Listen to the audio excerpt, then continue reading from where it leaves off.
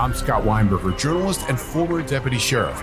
In my new podcast series, Cold Blooded, I'm embedded in the cold case investigation into the death of firefighter Billy Halpern. Experience this investigation in a truly unique way, untangling secrets that may reveal the answers to not only one case, but almost a dozen.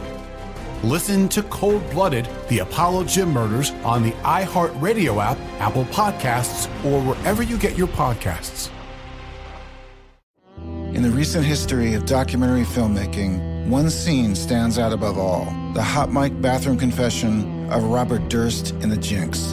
Now, the person responsible for that moment, Sareb Kaufman, stepson of the victim, friend of the murderer, star of the documentary, for the first time ever, shares why he believes you're watching the furthest thing from the truth on this exclusive episode of Murder Homes.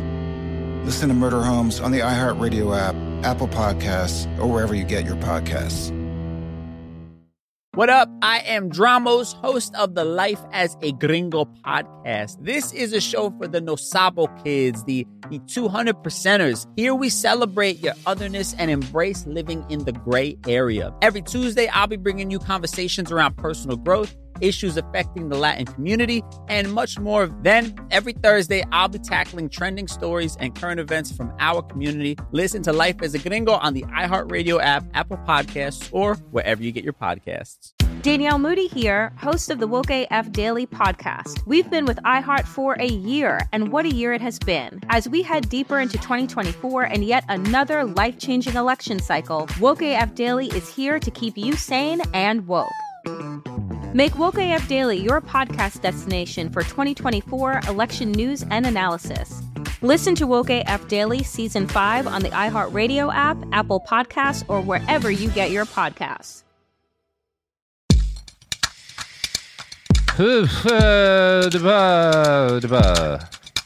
Is that an introduction? I like it. Is that how a podcast starts? Okay, well, that's the introduction to the podcast. I liked I liked the intro you did before we started recording better. Oh, when I said what Sophieing my Lichtermans? Yeah, because I'm obsessed with myself. I know, but I can never do the same introduction twice. That's fair. So we'll just pretend Legally. it didn't happen. Legally, that's part of my contract with the government. So this is Behind the Bastards, podcast about the bad people in the world. And we're doing something a little bit different today. See, it's helpful in this show with all the breaking news that happens in the world and the fact that I sometimes go cover it live to have a little bit of a backlog built up. Gives us some flexibility, lets us do things. And we lost that backlog this summer because of all the riots that I had to attend. So we're trying to build that backlog back up, but I got to write like 20 pages a week just to keep moving. So we're working on some ways to get ahead a bit, and one of them is today's special episode. We're focusing on what I would call a little B bastard, someone who would not be enough to get an episode of Behind the Bastards on his own, but I do think is interesting in the way he's shitty. So I've written a short essay about him, and then we're going to delve into his book. And to help me explore this particular little B bastard, this special piece of crap, is Shireen Lanayunas. I'm back, fam. I'm back. Come on, Shireen. We're talking about David Rubin. Oh. Thank you. That was wow. The last little B I thought you would say. David Rubin. Should I know David Rubin. I think, I can... That's good. Stand by. Should I know who David Rubin is? No, you shouldn't. You really shouldn't. He's very popular among people who are trash. Yeah. Great. Which you are not very popular. He's like moderately popular because he hangs on to people who are very popular among people who are trash, but he himself is of at best modest notoriety. Now, he's been very successful at riding the coattails of some of the shittiest people in our discourse to modest success. Actually significant, like a lot of money. But that's partly due to the Koch trash brothers. leech. A trash leech. Robert just stepped away, so it's my opportunity to say, off the top, I want to get this out of the way, but I don't know if I could top my last appearance. That was a trip for me. But I really want to thank everyone that reached out to me via email, Twitter, Instagram. I read everything you wrote. I tried to respond to everyone that I could, but it really meant a lot to me. Yeah, it was just really sweet and really affirmed that I should be vulnerable, and normalizing talking about sex and sexuality is so important to me. And it's okay if I'm the vehicle for that sometimes. But yeah, I just wanted to say a really quick thank you to all the listeners that are listening now that maybe have reached out to me, because your words really meant a lot. Mm-hmm. Thank you. That's all. Listeners. Well, that's very sweet to hear, and very soulful, which is appropriate because the person we're talking about today doesn't have a soul. Not a single ounce of soul. Yeah. Good to know. Good to know. Yeah. Which makes this episode, which makes you the perfect guest for this episode, because you are full of soul and love and warmth. Oh, thanks. I really feel dead inside most of the time, so that's nice that you have that impression of me. So, Shireen, you don't know David Rubin. He's like a YouTuber. He's a right-wing YouTuber. He gets a lot of Coke money. And he's pretty trash. So we're going to read a little essay about Mr. Rubin, and then we're going to read from his book. Oh, which I is can't called, wait. Oh, you're going to love it, Shireen. It's called Don't Burn This Book, which is, I think, a pretty sad attempt to make people, like, to act as if there's anything actually Right. Disruptive in there, as opposed to just being another cash grab by a guy whose basic modus operandi is to support the Republican Party. So Right. David Joshua Rubin was born on June 26th, 1976. Obviously, since this isn't a standard episode, I'm not writing 10 pages on this guy, but we do have to get some context of his career because it's interesting, and he's emblematic of a species of grifter. He grew up in what he called a fairly secular household in Long Island. He came of age in Syosset, New York, or Syosset. I don't know how you fucking East Coast. I hate that whole fucking coast, Shireen. It's Syosset, New York. He grew up there. He got a bachelor's degree in political science at Binghamton University. And despite a complete lack of talent and charisma, Dave decided that he was going to be a stand-up comedian. So Dave decided that he was going to be a stand-up comedian, and he had no talent in comedy, no ability to really work a crowd. But he decided to give it a shot anyway. So he started rampaging through a bunch of open mics in New York. Most of his jokes centered around the fact that he was a gay man, and isn't that funny? Like that kind of comedy. I've never heard that before. Yeah. In the early aughts, he was one of the hosts of a podcast called Hot Gay Comics, which I'm sure was very highbrow. I love when people make their sexuality their entire personality. Yeah. I'm gay and I do comedy. That's the joke. Yeah. Yeah. He made a public access fake news program, like a parody of a news show, in around 2000. And he co-founded a couple of comedy clubs. His career in standoff never really took off. Like he had a certain level of prominence, like within a certain community, but it was not the kind of thing he was ever going to make a good living at, which is why he quit in 2007. And I think looking at a few clips of him being a comedian, it's very clear why his career didn't take off. Because he's very, very bad. He's a void of charisma. And I'm going to send you a link here. I was just going to say, I love that you put yourself through that, but now you're putting me through that. So oh yeah, no, absolutely. Never mind. Well, thankfully, this is from a tweet by Nathan Robinson. I'm not sure if he's the person who collected the videos or not, but somebody took clips from a bunch of his different stand-ups over, I think it was probably over a couple of years. And so we just have him like a few different punchlines of his so we can see how the crowd reacts to Dave Rubin.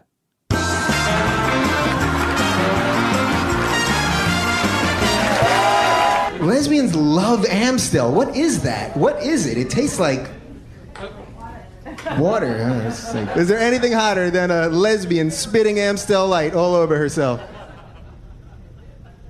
This has become very uncomfortable. And you, I think you're gay. You're. Am I right? No? Really? No.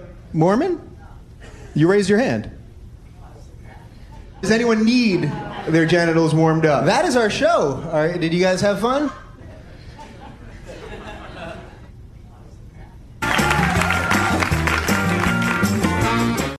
Does anyone need their genitals warmed up? Yeah, that's a joke. That's get it? Because insufferable. he's not straight, so that's the joke. I did post, this is pretty funny, but I did post this image the other day that has this wound on someone's arm and it says white guilt. And then there's a Band-Aid coming over it that says queerness. And I do think some people use their sexuality and or queerness, and this is coming from a queer person, white people use their queerness sometimes as a way to skirt around the fact that they're problematic, and that gives them this like leeway to say whatever they want when really it doesn't do that at all, if that makes sense. I'm like summarizing that meme in a very roundabout way, but weaponizing your sexuality is never really to disparage someone else is never really advised, in my opinion. Yeah, and I don't think he was meaning to be disparaging at this point. I think it was just a matter of like, he's not a very good comedian. And so like, you know, this was the early aughts, early 2000s. That was sort of like you watch a lot of TV shows that had like gay characters in them. And like the joke was that they were gay, but it wasn't like they weren't trying to be mean. It was like attempting, like there's a Simpsons episode that won an award for gay representation that is cringy to watch these days. But like at the time they were like, oh my God, the gay people in the show aren't monsters. Like it's like, so I think he was kind of riding that wave, which didn't last long because people were like, "Oh, what do we just treated everybody like people and like didn't you know?" And Dave, he was reaching for material and it didn't really. He couldn't reach very far. No, and you can see there like he can't work a crowd. He has no charisma. People don't like him. When he does like a live show. And this made, you know, a career in live performances less than an ideal professional route for Dave. But he did have some talents. You know, he was good at organizing things. He put together some comedy clubs. You know, I assume his show was funny enough that it earned him some, like the local access show, that it earned him some attention. And he got an internship with The Daily Show's Jon Stewart. What? Yeah, which is big. And this is like early twist. on, like when Jon Stewart is like kind of having his big rise to prominence, you know? So Rubin does that for a little while, and I think it eventually leads him to get hired by the Young Turks network, and he moves to California and stuff. And the Young Turks is like a, so like, we'll talk about them in a second, but so he gets his own show, The Rubin Report, on the Young Turks network, back in 2013. But both Jon Stewart and the Young Turks, that's pretty left, you know? And he's left at this point. Yeah, okay. Yeah, he's at least masquerading as a progressive at this point. So he's like 37 years old when he gets his show with the Young Turks, and that's kind of his big break. Now, the Young Turks are a progressive left-wing news network unadvisedly named after the architects of the Armenian genocide for reasons too complicated to explain here. The network's number one claim to fame was providing the launch pad for the career of one of my favorite journalists, Ken Klippenstein, who's pretty fucking cool. We love Ken. Yeah, he's the Kenny best. Clips. The best Twitter follow you could ever hope for. Yeah, he fucking rules. So for a while, like that's kind of like it's a pretty, you know, progressive network, not hard left, but not Democrat, like kind of soft left, like Sandersy, you know, is kind of where we'd say it. And for a while, David's show was pretty standard, like soft left wing fare. I'm going to quote from Rational Wiki here, kind of summarizing the stuff that he got up to on the Rubin Report in its Young Turks days. He publicly criticized National Rifle Association commercials trying to incite the fear of consequences of gun reform laws being planned to be passed by the United States Congress, addressed a decision by McDonald's to remove healthier foods from its menu in a critical manner. On a 2014 episode of The Young Turks, he rebuked self-regulation in the economy and claimed that it has never worked, and he was supportive of single-payer health insurance. So, okay. Yeah, he's fine. Like, right? He's like a pretty normal, kind of lefty Democrat. Nothing too outrageous. There were, however, some early signs that something might be a little odd with Dave. In 2014, when Israel invaded Gaza, they had their war in Gaza in 2014. The Young Turks did like a 40-minute sort of like episode roundtable where they all kind of talked about what was happening. And Dave got into fights with absolutely everybody by by repeatedly defending Israel's behavior in the war. And in subsequent shows, he repeatedly denied like war crimes that had been committed by Israel. He showed up on like a radical atheist kind of podcast to express a bunch of like pretty much outright lies about Palestinian people and the Palestinian cause. So like there were some signs like, okay, something's going on with Rubin here. Something a little bit not the standard for the milieu he occupies. as I'm wearing my Palestine shirt. Yep. Yeah, Palestine isn't free. Yeah. And neither is my time, Dave. Sorry, I'm not wearing I shouldn't have looked that's this up nice. too I didn't high. see the lower part. Palestine isn't free and neither is my time. Yeah. That's funny. Thank you. So Dave, it's a little bit odd, and he keeps getting into arguments with other folks at the Young Turks, particularly the founder of the network, Cenk Uygur. And this is probably more or less like why he winds up leaving the Young Turks network. He and Cenk had an escalating series of disagreements that started with Rubin's comments about Palestine. Rubin himself would later claim that he grew apart from the left because of its obsession with identity politics, hostility towards free speech, and unwillingness to debate openly. He now has a completely different story for why he left the left, but that's, as we'll cover, that's the main reason that he's prominent now, is that he used to be on the left, and he gives a bunch of lectures on why he left. So that's kind of the whole, he's just monetized that very effectively. So the Young Turks allowed Rubin to take his show and its YouTube account with him. He bounced around from company to company, including Aura TV, which was founded by Mexican billionaire Carlos Slim and Larry King. That didn't work out, and Rubin went through a number of different hosts and networks over the course of about a year, from 2014 until 2016, which suggests he might have been kind of a pain in the ass to work with. In 2016, the Rubin Report went independent, and Dave Rubin finally found the thing he was good at. See, 2016 is like the easiest possible year you could have picked to get into the business of making right-wing propaganda on YouTube. The mix of prevailing political winds and Google's algorithm meant that even an idiot could make money spreading quasi-fascist propaganda for a while. And Dave, unfortunately, was not a total idiot. In a move that showed just how savvy he could be, he pivoted his show to almost exclusively hosting guests who were members of what would come to be called the intellectual dark web. You remember that? That thing? Yeah. So he sees that all these guys, these like kind of regressive right-wing thinkers, are rapidly gaining in popularity thanks to a mix of Google's algorithm and like just sort of the political, so he starts having all these dudes on his show as they're rising, which number one builds a relationship with them so that they keep showing up even as they get big, and it kind of allows him to siphon off from their fan bases and build a large fan base of his own. Yeah. And this is a very effective tactic. He starts interfacing more directly with other chunks of the right-wing information sphere, including Prager University, where he stars in a viral video called Why I Left the Left. And I'm going to send you this clip. You're going to start it at 3 minutes and 29 seconds, and you're going to run it to 4 minutes and 3 seconds. Okay, lucky me. I know, you're going to really be happy today. I will say, the minute you look him up on Google, his face, well, I know I say this maybe every time, but a very punchable face. A very, extremely very punchable face. You look up punchable face, that's what comes up. For these reasons, I can no longer call myself a progressive. I don't really call myself a Democrat either. I'm a classical liberal, a free thinker. And as much as I don't like to admit it, defending my liberal values has suddenly become a conservative position.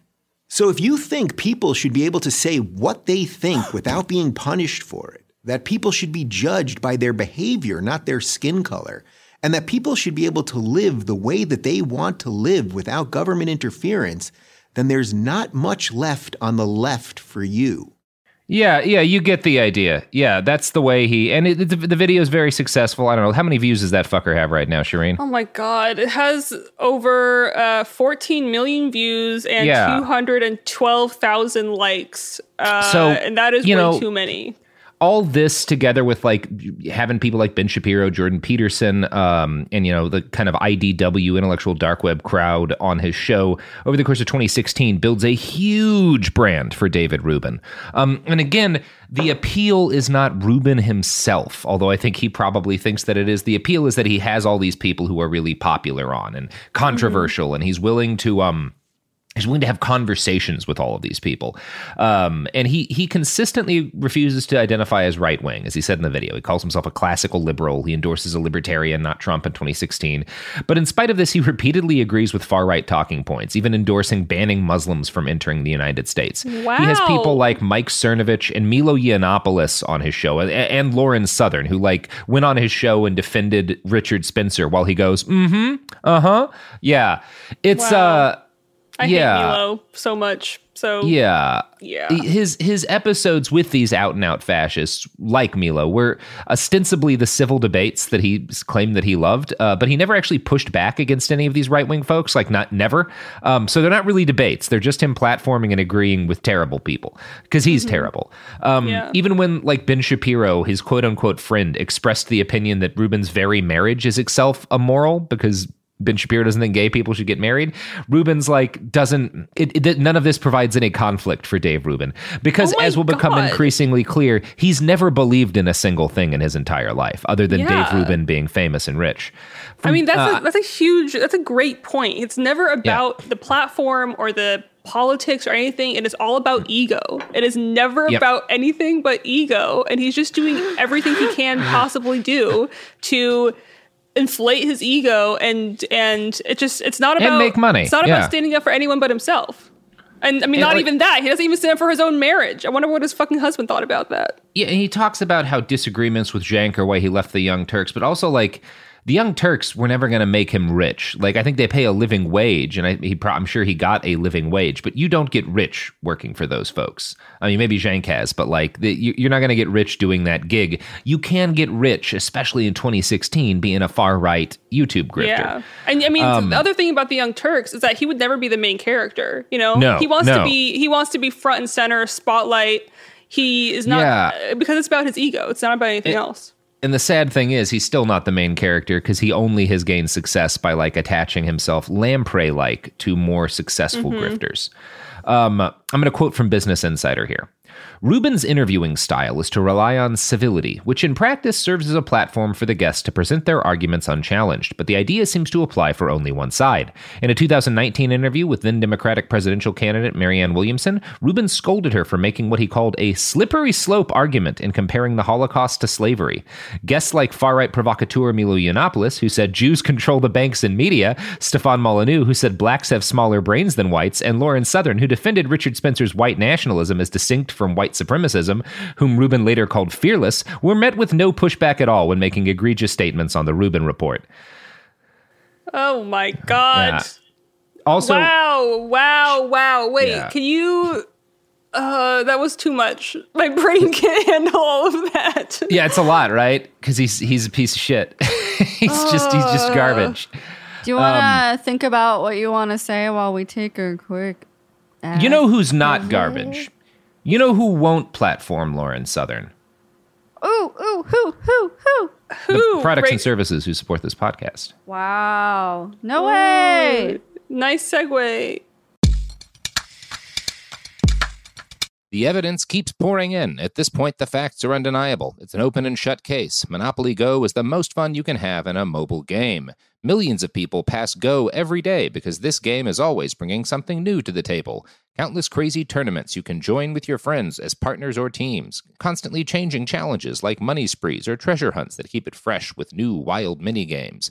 Timed events offering bonuses like massive multipliers or rent frenzies to help you get huge rewards. And there's so many rewards to discover. Rare stickers you can trade with friends to complete albums, delightful emojis to taunt people with when you raid their riches, unique playing pieces, and so much more. The verdict is in with Monopoly Go. There's something new to discover every time you play. So don't miss out. Go download it now for free on the App Store and Google Play.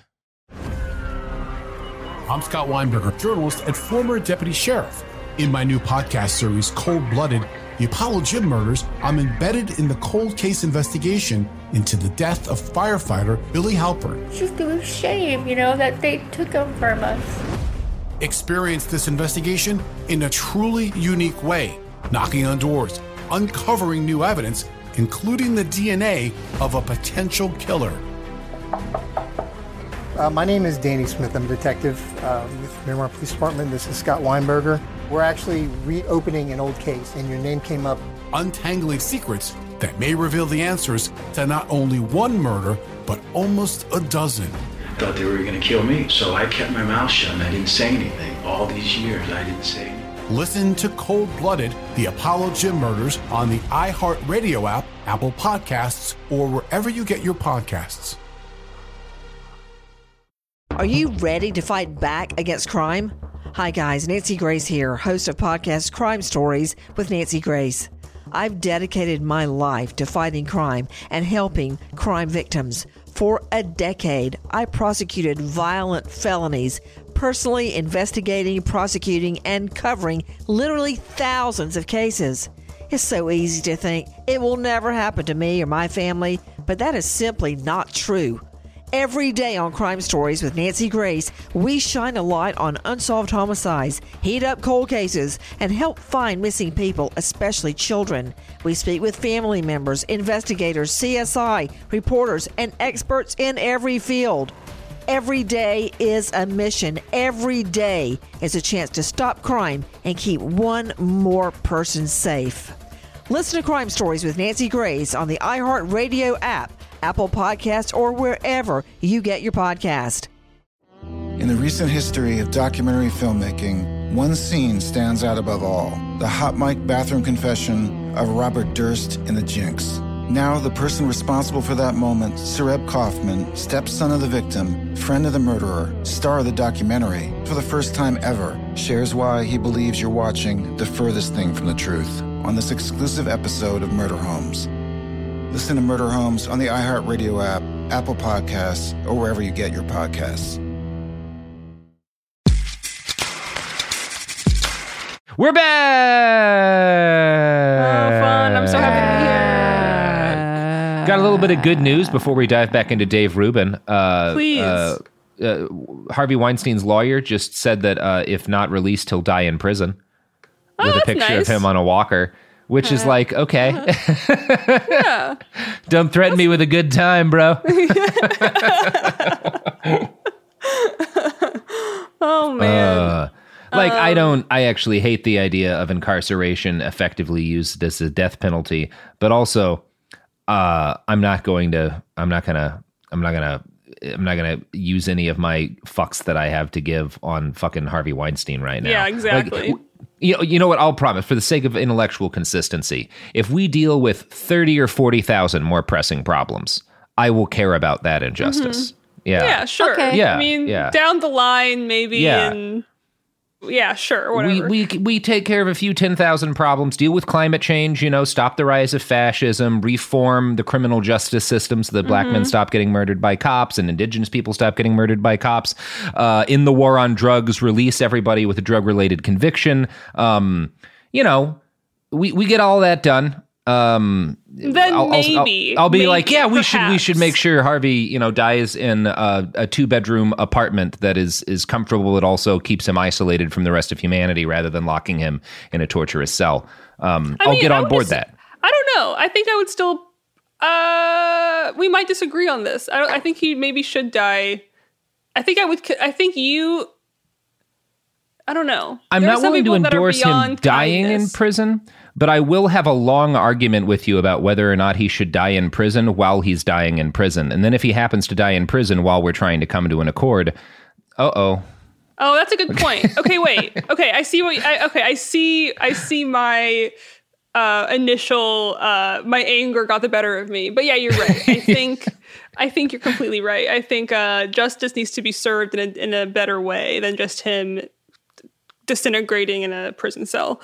I think he and Paul Manafort. I think he and Paul Manafort should have to inhabit a small apartment in Muskegon and pick citrus all day.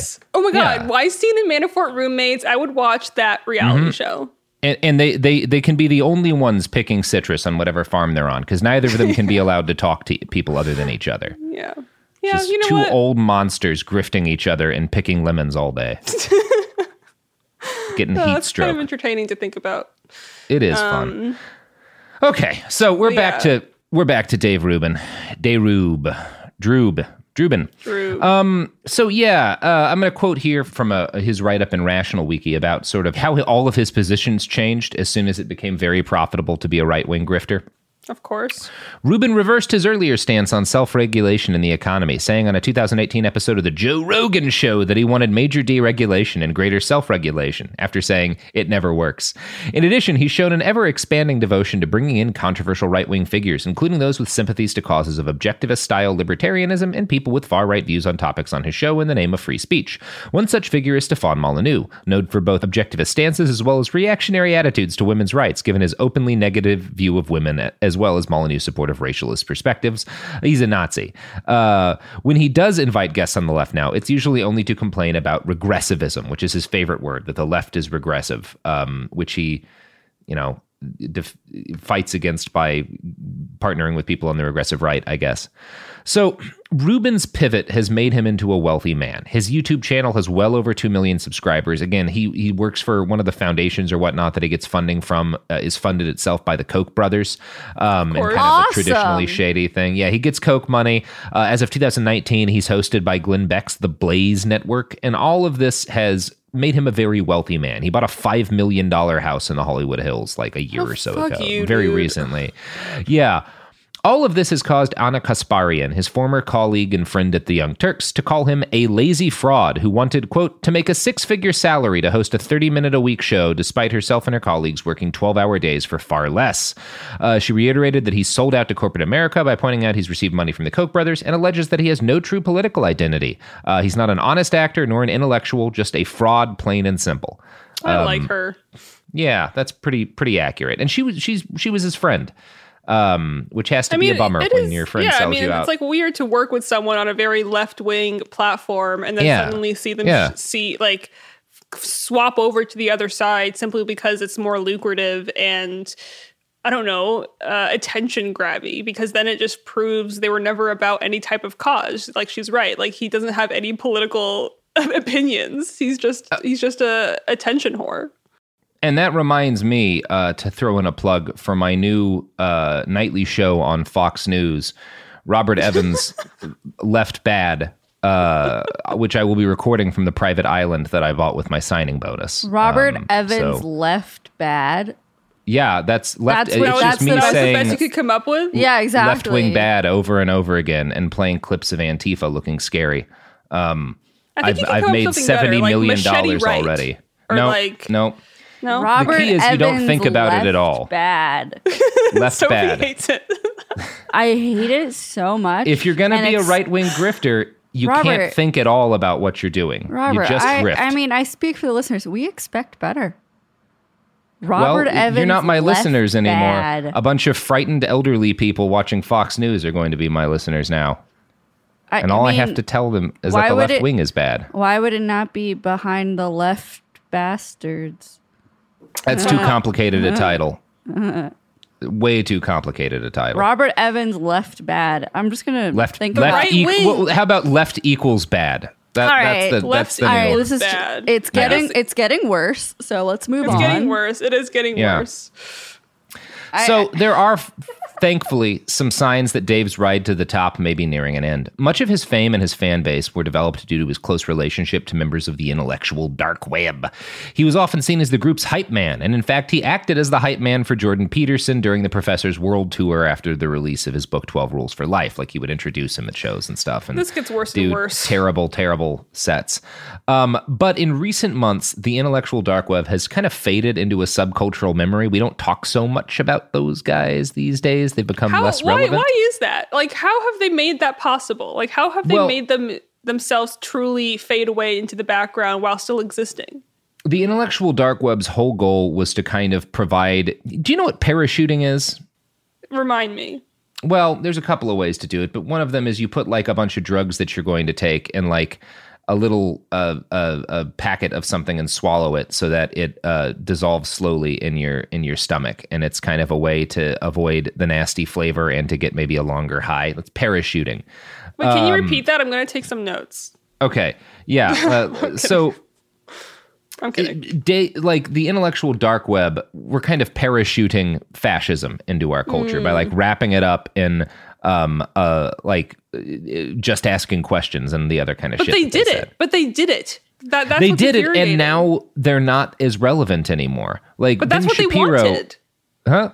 In a way, isn't that what they so. wanted? It's.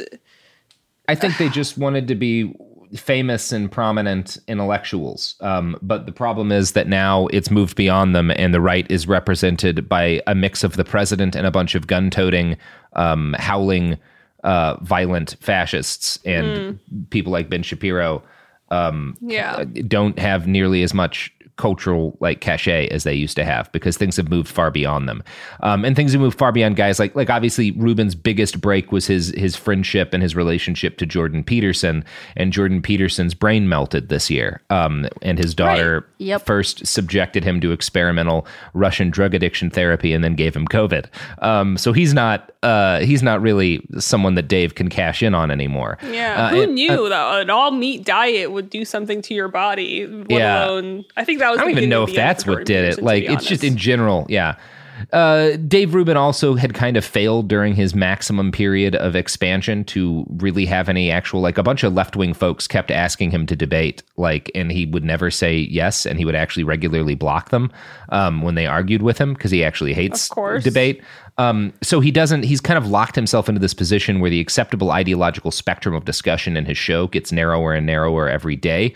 And he can't really bring in new blood. And the thing that what was once a fertile field for a guy like him, which is kind of I hate the left now. I'm not a right winger. I'm a classical liberal. Listen to me. As things have gotten more polarized, nobody gives a shit about that anymore. Or at least people give less shits about it than they used to. And I actually found a write-up in Medium from one of his former fans, who is still really a big fan of guys like Ben Shapiro and Sam Harris and Dr. Jordan B. Peterson, but who has gotten bored with Dave Rubin lately. And I want to end this chunk of the episode with a quote from that. I say this as someone who genuinely admires people like Sam Harris and even what conservatives like Ben Shapiro have to say. In 2019, the Rubin Report is only concerned with the same handful of repetitive topics. Criticism of social justice warriors, political correctness, and student coddling on university campuses is all well and good, but it has reached the point of ad nauseum with Dave Rubin. I would further argue that outside of niche internet political circles, the vast majority of people in daily life are hardly concerned with these subjects to begin with. After the 8th or 9th softball question interview with a right-leaning guest on dunking on blue-haired gender studies majors working at Starbucks and other blasé conservative talking points, I eventually decided that listening to the Rubin Report every week was hardly the best use of my time. And this dude, who's a fan of his, got blocked by Dave for arguing very politely with him on Twitter. Because again, Dave's little fragile little baby. Yeah. Well, fragile man ego. Wow. So that's a little overview of Dayrube, of Drubin. Dayrube. Yeah. What? So but now, is it time to make fun of him now? It is. It's time to look into his terrible book. Don't burn this book. It's reverse psychology. Because now all I want to do is burn his book. Oh, see, I don't care about his book that much. But I also just like to burn things. Maybe I should preface that. I like to burn things. I do enjoy a good fire. Mm-hmm. Yeah, and the book is the cover is "Don't burn this book" in big letters, subheading "Thinking for Yourself in an Age of Unreason." And there's a big match on the book. And we're going to do the thing we always do, where we buy the book and then refund it as soon as we finish here. I'm surprised his face isn't on the cover. Yeah, so am I. It has a jacket quote from Dr. Jordan B. Peterson, which I guess must be one of the last things Dr. Jordan B. Peterson did before his brain melted down. Yeah, whatever. Yeah, so there's a fun quote in here from, his publisher writes that in a time of madness, the book will give you the tools you need to think for yourself. Which is very funny for Dave Rubin to say. The tools you need to think for yourself. He's never thought a single thought. No, he just lets other people spew their thought vomit out on his show, and then he nods, unless they're on the left, in which case he disagrees shallowly. Yeah. And a representative passage from the book before we get into it reads, I want you to walk into a bar and order a full-bodied opinion. I want you to get absolutely wasted on facts until 3 a.m. And then when you're just about ready to pass out, I want you to get another glass of reality and chug it. See how funny that is, the comedy? Wow. He's like reading is drinking. Metaphors and you get drunk on knowledge. Wow. Yeah, and it's not even the funny version of that. You could do a funny version of that where it's I want people to be well informed. I want people to get wasted on facts. I want you to be shitting on the floor of your aunt's apartment with knowledge. Yeah, exactly. Like, but Dave Rubin I'm sure when he read that back, he was like, fuck yeah, man. Yeah, I'm comedy. Yeah. He's like, I'm a genius. Yeah. I don't know. Like, he's bad. Anyway, let's look into his book, shall we? I actually want to start by reading. So I told you he's given a couple different versions of the story of like why he finally left the left, and you know, it started with his like the what seems to be the facts is that he had a bunch of disagreements with Cenk about his support of Israel over Palestine, and like that led to other disagreements, and he was just kind of a pain in the ass to work with.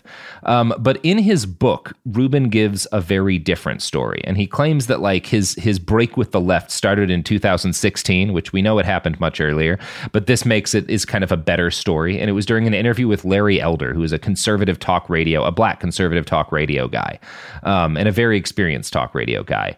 And Rubin used the phrase systemic racism, and Elder challenged him and rallied off. You know, he did the thing that like you can do to people who aren't good at debating about something like this, and like give off anecdotes about individual incidents of police brutality that were misreported, or talk about black on black crime, which, you know, ignores the fact that white people commit the most crimes against white people, and ignores the fact that like, no, there's actually quite a bit of like, well, yes, there are misreported cases of police brutality. There's a lot of documentation about like, because Rubin doesn't do research because he's dumb, or at least because he's a bad researcher, or at least because he's dishonest. He had nothing to say against this, contribute or anything like that. Yeah, and so he claims that like this interview with Elder is what changed his opinion, which is like why it's a smart move for him to try to pull, I guess. He did it a little bit late, but like he has to kind of rewrite that history because 2016 is such an inflection point politically, and because this way he can claim that like, no, it was like a conservative black man who like pulled me, a gay man, away from the left. Well, okay, but that's the whole thing. I wanted to clarify something that I said up top about white guilt and queerness, because this perfectly proves my point, is that when some people that are already marginalized, like if you're a white gay man, like you can argue that you're already marginalized, and so you don't have to examine how your whiteness is still problematic. And so I'm sure there's an element of that as far as kind of using a black man to like prove his point, like help his story along, because like in his mind, like I'm also marginalized. Like I'm not like other white people. Like I understand. So I don't know if that makes sense. Is that no, kind of... Yeah, it does. And he definitely does this thing where like one of the things he rails against the most in his show is identity politics. But he also focuses on like, well, I'm a gay man and I think that the left is crazy. I mean. Yeah, exactly. He uses it to only prove backwards points when really he's not. He's using it as a crutch to not examine how his whiteness is the main, like a huge point of his privilege. Yes. And especially because he is able to pass as like presume, like he's not someone that would get ostracized in society by looking at him, kind of thing. So I think there's also privilege in passing, and I think he really uses his sexuality as the worst kind of weapon against actual marginalized people, which is so upsetting, and it's so upsetting for the gay community in general, because I don't know. I just that kind of that brand of whiteness is really upsetting to me. Yeah, it's very frustrating. All of it's very frustrating, and the way in which he kind of cashes in on, look, a black man agrees with me about the left. Exactly. Like, yeah, is very gross, and I don't know, his book is very silly. So I'm going to read from kind of the end of the introduction here, where he lists first off the greatest contemporary thinkers in the world, which includes Jordan Peterson, Sam Harris, Ben Shapiro, Thomas Sowell, Dennis Prager, Brett Weinstein, Ayaan Hirsi Ali, Christina Hoff Sommers, who did a documentary about the men's rights movement, and of course Peter Thiel. Wow. Famed greatest intellectual in the world, Peter Thiel. Yeah. Wow. Yeah, they all. I mean, I guess we know where some of that money's coming from, huh? It's like he's writing a parody. Yeah, he is like a parody. everyone who tries to be an intellectual on the far right is like a parody of a smart guy.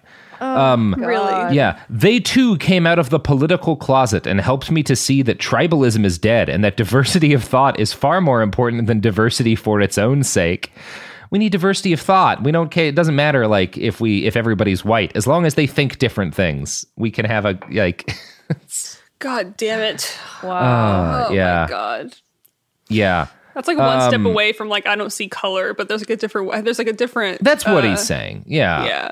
Yeah, he brands his book as a 10-step guide for political authenticity and promises in it you'll learn how to embrace your wake-up call. It's the catalyst that brought you to these pages in the first place. Think freely or die. You'll get a much-needed crash course in classically liberal principles that stand the test of time, yada, yada, yada, yada. And then freely or die. Stop worrying about whether you're a Nazi. Oh my God. No, you're joking. That is not real. No. Stop. That is a joke. That is truly, if I was writing a parody book about some right-wing nut that wrote a book about, oh my God, stop worrying if you're, no. Yeah. Stop worrying about being a Nazi. Cause that's clearly like, if you keep getting called a Nazi, don't analyze whether or not you're doing Nazi shit. Just accept that like, it means nothing to be called a Nazi. That like you shouldn't even consider for a second. Yeah. Yeah, it's like don't worry if someone calls you a racist. You're fine. Yeah, like don't worry. You're fine. Oh my God. Dave Rubin, have livid. declared you fine. Yeah. Check your facts, not your privilege. Please don't tell me this book did well. If this book did well, I don't think truly it did well. Signing off. Yeah, I think I don't know. I think it did okay. I don't think it was like a giant national bestseller. Let's see here. We can probably pull that up pretty fast. Oh, it's new. It's like it brand was like new. universally politically panned. Yeah. I didn't realize it was 2020. Yeah, progressive woke machine from outrage. Oh my God, I can't read the rest Yeah, I know. of this. It's incredibly frustrating. Yeah, I mean, it's not fucking great. Amazon. It came out not that long ago. It's like number almost 5,000 in Barnes and Noble. It's like 40 or 50,000 in Amazon. Like it, I don't think it's 5 out of 5. Oh, fuck you. Yeah, man. I mean, you have your friends all like it's not. It has not been the giant success that I think he hoped it would. They were hoping it would like clearly this book is angled at like converting a bunch of people to the right, and I don't think it did that. Yeah. Stop hating America, the West, and straight white men. One of the motivations you'll have to stand up against the mob is that you'll love your country, the straight white men within it, and Western values in general. In fact, you'll know that America isn't perfect, nor can any nation ever be, but that she has granted more people more freedoms than any other country in the history of the world. You'll also know that straight white men aren't evil. It's actually racist and sexist to believe so, and that Western values are rooted in individual rights are the cornerstone of free societies.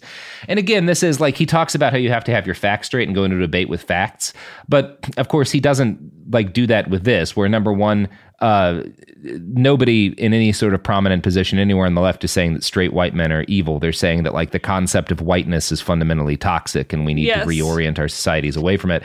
And also the idea that Western values rooted in individual rights are the cornerstones of free society ignores a couple of things. You want me to list a couple of those things? Yeah. In the 1770s, when the British conquered India and then starved between 30 and 40 million people to death in order to maximize the profits of the British East India Company, that was not rooted in individual rights, was it? Not super rooted in individual rights. When like the European powers took over basically the entire Middle East and partitioned it up without asking any of the people who lived in the former Ottoman Empire where they wanted to live in the Sykes-Picot Agreement, and then forced a lot of them under dictators in order to maximize oil revenue. That was not like, super respectful of individual rights. When the United States had Salvador Allende assassinated, or a lot of other leaders assassinated in Central America, and then backed death squads through the schools of the America, killing hundreds of thousands of people and leading to mass rape campaigns, including the burning alive of numerous nuns.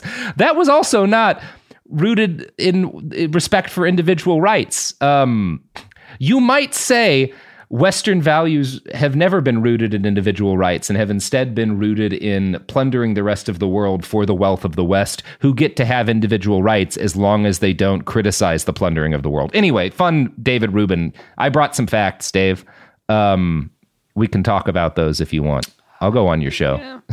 He'll never agree to any type of back and forth. It would just expose him, right? Like, it's okay. But I will say I'm skimming through these reviews on Amazon. Oh yeah, I want to throw up. Are they just cloying?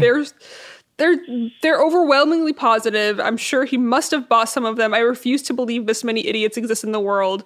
But there's this really long one that's near the top that is basically a 5-star review. This book can change your life. It talks about how he used to be he used to call himself a feminist, and how feminists in his own life canceled him because of arguments about the crime of rape. And this is oh boy, I wonder what those arguments were. God. Well, I can continue if you're curious. Yeah, please. No, I want to know what this guy. I want to know this Dave Rubin fan's hot take on rapes. Well, okay, this is like the third or fourth. No, this is the fourth paragraph down of this essay review. It says the first line of it is, "I had never heard of David Rubin when I was a fan of the Young Turks, and while I still called past tense, I called myself a feminist. Feminists in my own life canceled me for numerous reasons, or attempted to, in parentheses. One of the arguments was over the crime of rape, as in, rape is a heinous crime that has best practices for prevention and resistance, just like preventing and resisting the crime of murder, where men number upon its primary victims. The audacity that one would talk about preventing rape as if the solution is not to simply tell men to rape less. We have laws against such things. And these simple school marm admonitions, surprise, don't work on rapists. This got me canceled by more people than I can count, including one person who I had the displeasure of seeing introduce Sam Harris and Richard Dawkins for one of their gatherings. By this time, I had taken a major dose of the red. I had a major dose of the red pill, and I was seeking some type of comfort. Okay. Was I crazy? Great. Could I be literally Hitler because I dared think outside the feminist orthodoxy? Yeah, and it's the thing, like lockstep. They keep enter saying David people Rubin.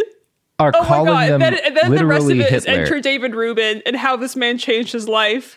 Oh my God. Like, people, for the most part, aren't calling. I don't believe people have been calling him literally Hitler for his controversial stance on rape. I think they've been like, dude, what the fuck? Like, why are you so adamant about arguing with everybody about rape? And like what is wrong with you? What is wrong with you? Oh my God. Yeah. Also, apparently he dedicated the book to Ben Affleck. Is that Dave real? Rubin did? That's what Chad says on Amazon. Is that real? That seems like it's got to be a joke. I have to look. I have to double check this. Ben. Yeah. It is. It is for Ben Affleck. I'm sure that's some sort of joke that we don't get because we don't watch his terrible show. I don't know. That's horrible. Well, no, it's not. Fuck Ben Affleck. Like, I don't think Ben Affleck believes anything other than having a gigantic, hideous tattoo of a phoenix on his back, which, in fairness to Ben Affleck, is more of a commitment than Dave Rubin has ever made to anything controversial. Like, of course. Like, you got to give Affleck credit. It is not a cowardly decision to have the tattoo that he has. That is a commitment. That is a commitment to a type of person you are going to be, if anything else, let alone the tattoo itself. I will say, I'm not an Affleck fan. The only thing that I respect Affleck for is, I think it was like in 2014 or something. But I dislike Bill Maher a lot. He's a piece of shit. Really I hate him. Bill Maher. Yeah. But when he was on his show and Bill Maher was being his regular Islamophobic self, Ben Affleck fought back against him on his show, and he was like one of the only commentators on the stage that was like really upset or something, and fought back pretty hard. So I really respected him for that reason.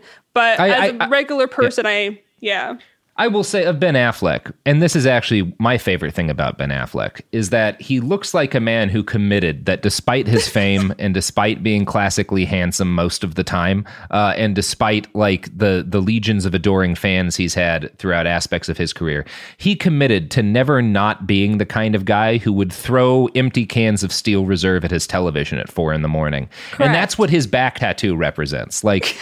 Ben Phoenix Affleck rising out of the ashes. Yeah, and then hucking a steel reserve can at the television because he's angry at it. That's Ben Affleck, and I will gotta say respect I don't him. find him attractive in the slightest, but no, but clearly he must have to someone, right? He had that whole career. Someone made him Batman. Whatever. Yeah. Like apparently he ticks some boxes for some people, but people want to fuck Ben really, Affleck, and that's Ben fine for them. Affleck is this classic example of white men just needing to be above a certain height to be considered attractive, in my opinion. This has just turned into a Ben Affleck Stan podcast. Stan? No. Stan. I mean, I can't think of a single movie he's been in where I actually cared about his appearance at all. But I love the pictures of him like shirtless and out of shape, drunk and staring out at things. I will say, depression. There is something tragically beautiful about that. Yeah, I admire that greatly because I have that energy myself a lot of the time. Just like, fuck this shit. I'm going to drink a 40 and those are some of the best vomit photos in that someone else's paparazzi's trash ever can. taken. Yeah, it's amazing. Yeah, it's pretty great. We're talking about Ben Affleck right now because Dave Rubin sucks so bad that we're all thinking like, Ben Affleck, there's a person that I don't despise. But he dedicated his book to him, so that is kind of weird. It is relevant. And interesting. You know what's better than Dave Rubin? And a more honest intellectual thinker than Dave Rubin? Raytheon. I'm just kidding. Exactly, Raytheon.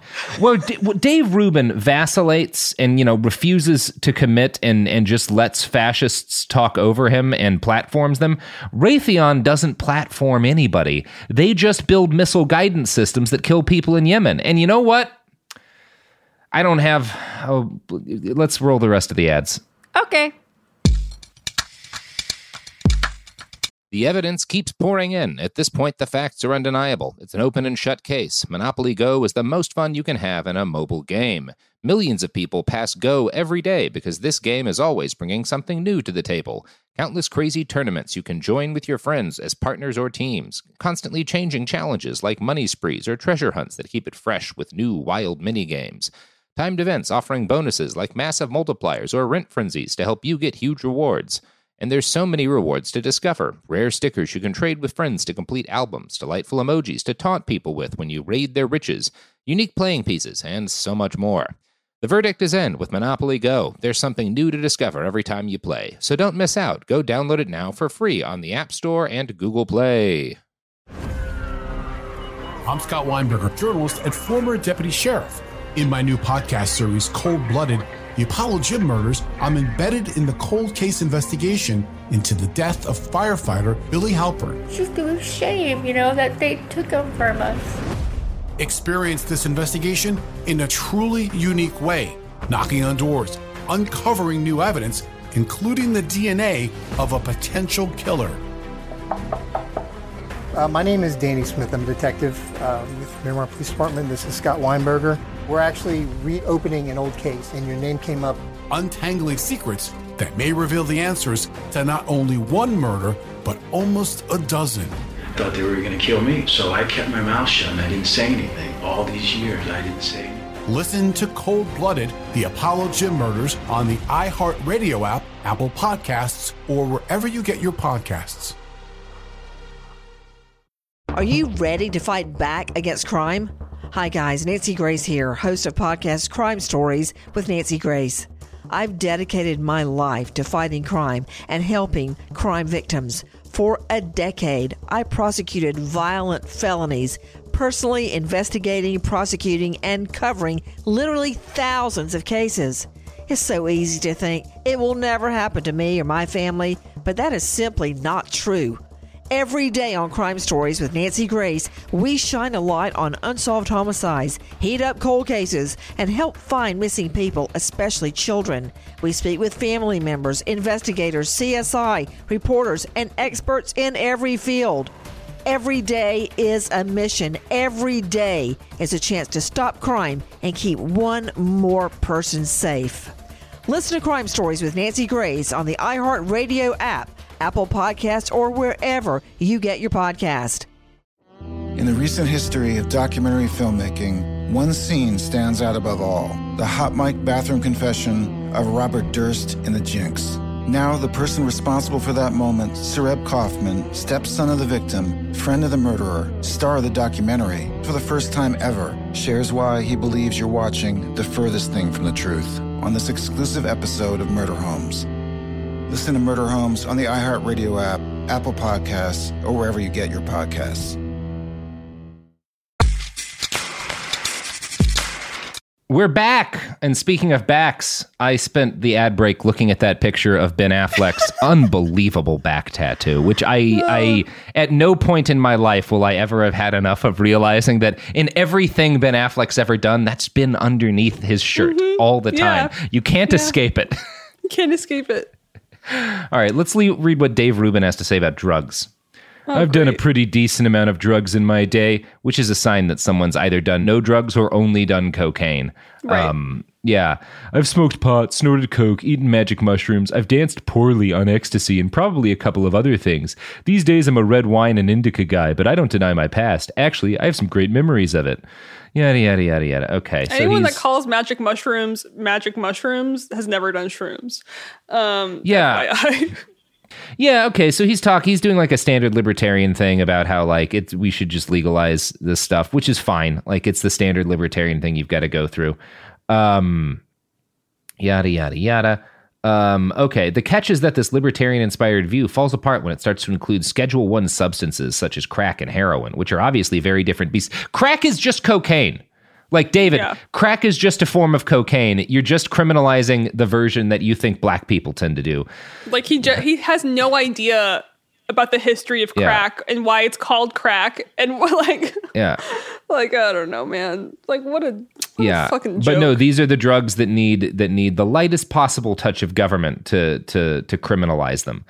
Because freedom can't be a free-for-all, he writes. And we don't want a Breaking Bad episode happening next door. Well, if methamphetamine were, say, manufactured by the government in the way that certain Schedule I narcotics are in parts of Europe and were distributed to people who need, like, take it, and you know, that were like a thing that they could do and get a consistent product and not have to deal with drug dealers, then maybe there wouldn't be as much street crime. And maybe because they're going into like government facilities where there's nurses and stuff, people could actually get healthcare and hopefully eventually get off of meth, which is how they've treated heroin addiction very successfully in parts of Scandinavia. But like Dave, again, the guy who talks about coming armed with facts doesn't. He just talks about how so he talks about how bad and scary San Francisco is because of meth and opiates. And that's why the government needs to criminalize those drugs, is because San Francisco is scary. And which is like, I fucking grew up in Dallas, dude. Like, there's parts of Dallas, like San Francisco's got its sketchy like neighborhoods, largely because there's just a lot of houseless people who the local city government and like the NIMBY type rich folks don't want to help. But like, fucking hang out in Dallas or fucking Atlanta or like a whole anyone like every city. Yeah, anyone that calls San Francisco scary has lived a very privileged life, to say the least. It's a mix of like what they consider scary, like, right? Mm-hmm. It's in a lot of the deep South, you deal with more meth shacks. In San Francisco, you're more likely to find needles on the ground. But it's like, all of them are symptoms of the fact that our society has serious problems. It's not the fault of the actual individual substances. No, because we know that that's not how addiction our society works. has failed so many people, and and it's just not the fault of those people. It's the fault of the society at large. But then making it sound like they are the reasons why a city is scary, that is so problematic. Yeah, it's the whole like Dave's whole argument basically is that like, I think the drugs that white people do should be legal. Of course. Or at least that I see white people doing should be legal. Mm-hmm. So this whole section is basically him explaining why, like, if you support things like gay marriage and that kind of stuff, you're a classical liberal like him. Although you should still support people who are caught with heroin or meth being put in prison rather than receiving treatment, because San Francisco's scary. Dave Rubin is a consistent guy. Oh God. Okay. Here's his views on abortion. No. Before this process started, I'd always been solidly pro-choice, though in the last 2 years or so, I've begun to describe myself as begrudgingly pro-choice after learning more about the biology of gestation and the process of abortion and seeing the left fetishize it in a way I'm not comfortable with. There are countless videos on YouTube of women celebrating their termination, while organizations such as Shout Your Abortion encourages Twitter users to do the same with carefree abandon. fact, okay, I sorry, I started vomiting when you said the word gestation. Yeah. Oh my God. Yeah, it's him. It's him. Number one, like willfully misunderstanding like the difference between people being like, "Hey, you shouldn't be ashamed if you've had an abortion." People need to be more open about that fact, so that like there's less stigma around it. Yeah. Like you're not saying like, "Yay, I love the fact that I got an abortion. It's fun. Let's go get another." Nobody like enjoys that process, but there's no shame in it. That's the whole point of that shit. Yeah. It's just a thing and that like you do. And normalizing like talking about it and being open about it makes it less of a taboo and makes it less of something that you feel shame around. It's not about being proud that you terminated a pregnancy. It's about normalizing even seeking it out, and so it's not this shameful taboo topic. It's this thing that conservatives keep doing with like they do it with sex education too, where like if you're in favor of like kids getting better sex education, then you're in favor of sexualizing children. It's like no, exactly. Like you shouldn't even be telling kids that like sex is good or bad. You should just be explaining very simply what it is, how it works, how their bodies work. Like it should be like learning about the fucking Falklands invasion or whatever. It should be just another fucking class. Like this is your body, this is how it works, this is how this all like nobody's sexualizing kids. You're trying to teach them shit. It should just because it is. It's sex. It should not be this thing we only talk about behind closed doors. Like normalizing talking about it it should start very young, and it should start just as an educational thing. And conservatives make everything about they just twist it. They twist it so strangely. All right, this is a terrible book. Let's move down to the fucking Nazi. Okay, I want to see some of these headings. No. Don't worry, you're not a Nazi. Oh, God. Don't worry, you're not a Nazi. That's what someone says who is a Nazi. Congratulations, I have fantastic news. You are not a Nazi. You may be wondering how I know this, considering we've probably never met. But trust me, I know. What's vital going forward is that you know this too. You don't know, David. He's like making it sound like if you're reading this book, you're a good person. Yeah. You're smart enough to not be a Nazi. Because you bought this that. book by me. Yeah. Okay, so he goes into how like Nazis were actually socialists. People have totally rewritten history on the matter. No, they haven't. They just understand that it was like a branding sort of thing, and that there was a left wing of the Nazi party that all got murdered in the Night of Long Knives. That's what that was, David, was the left wing of the Nazi party all getting killed. But again, none of these people have ever. Oh yeah, he talks about how Hitler was on the left because he was an art-loving vegetarian. And that he wooed voters away from Germany's social democrat and communism. Most of Hitler, like the core of Hitler's support, came from the German conservatives. I'm pretty sure he just called Hitler like the monarchists hipster. And the right wing. But okay, like again, just completely. And like so this is funny. So he talks about how Mussolini also has to have clearly been a left wing guy because he started out as a left wing journalist, which is true. Mussolini was initially a socialist and a left winger, like Dave Rubin. Then he became a fascist. Like Dave Rubin, He kind of glossed over that fact. Oh, cool. He just talks about how real Nazis hated gays and Jews to the point of mass extermination of them, and which is true. Nazis killed a lot of gay people. Let's talk about Ernst Röhm. You've heard of the brown shirts, right? Yes. Yeah, they were Hitler's street fight, his Proud Boys. These were guys who go out in the street and would like murder left-wing activists. They were his enforcers, the like violent arm of the Nazi electoral movement. The head of the SA, the head of the brown shirts, was a flamboyantly and fairly openly gay man named Ernst Röhm, who was caught when Hitler decided he had to kill him because the Nazis had gained power and they wanted to purge the left, and Röhm was an embarrassment because he was gay. They found him at like a giant orgy at a castle with a bunch of his boy toys and stuff, and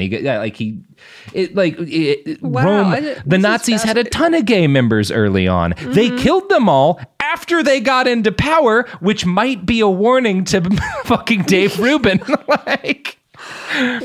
you truck with these people who hate you, they will use you while you're valuable for them to get in power, and then they'll put you in a camp or just have you shoot yourself in a prison, David.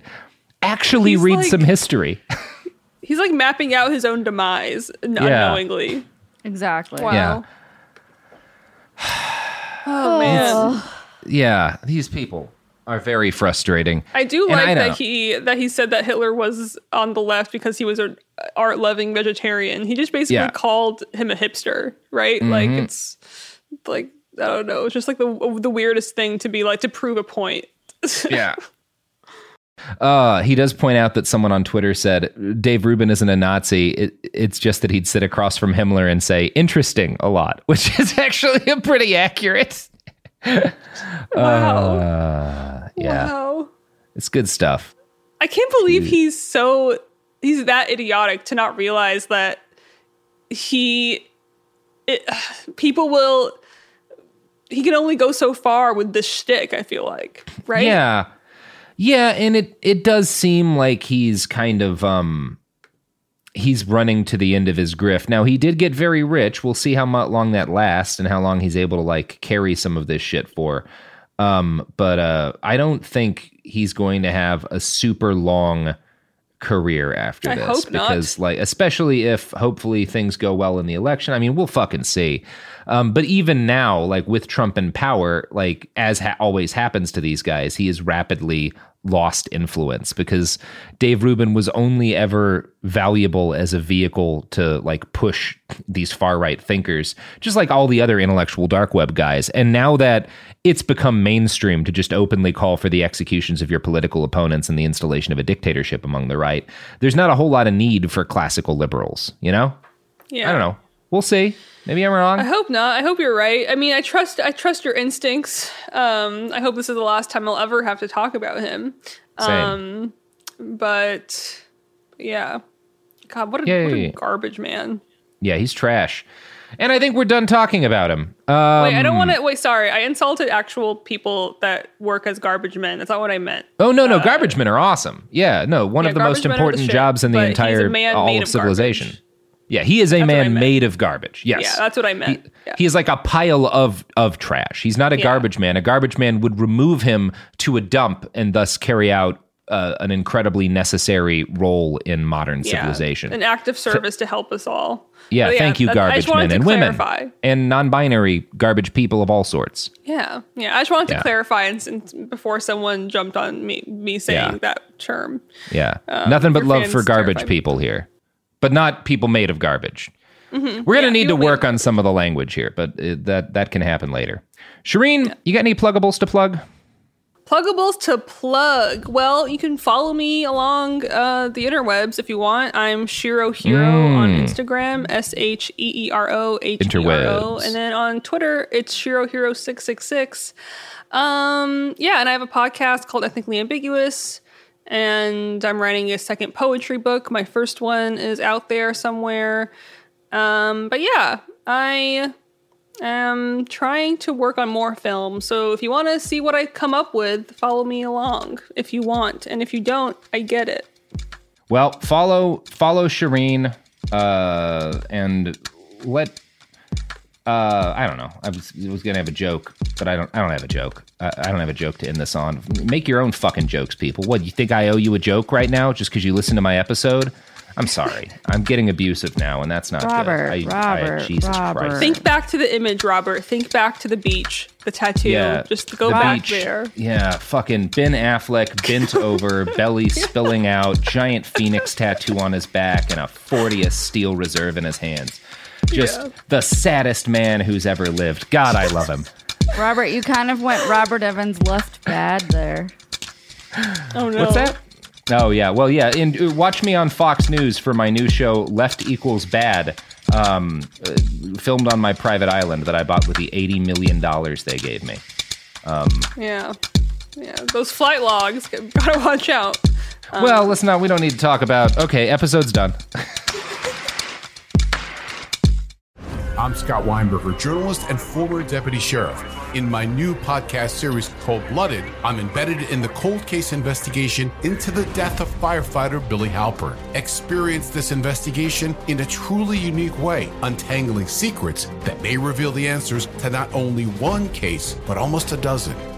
Listen to Cold Blooded, the Apollo Gym Murders on the iHeartRadio app, Apple Podcasts, or wherever you get your podcasts. In the recent history of documentary filmmaking, one scene stands out above all: the hot mic bathroom confession of Robert Durst in The Jinx. Now, the person responsible for that moment, Sareb Kaufman, stepson of the victim, friend of the murderer, star of the documentary, for the first time ever, shares why he believes you're watching the furthest thing from the truth. on this exclusive episode of Murder Homes. Listen to Murder Homes on the iHeartRadio app, Apple Podcasts, or wherever you get your podcasts. Danielle Moody here, host of the Woke AF Daily podcast. We've been with iHeart for a year, and what a year it has been. As we head deeper into 2024 and yet another life-changing election cycle, Woke AF Daily is here to keep you sane and woke. Make Woke AF Daily your podcast destination for 2024 election news and analysis. Listen to Woke AF Daily Season 5 on the iHeartRadio app, Apple Podcasts, or wherever you get your podcasts.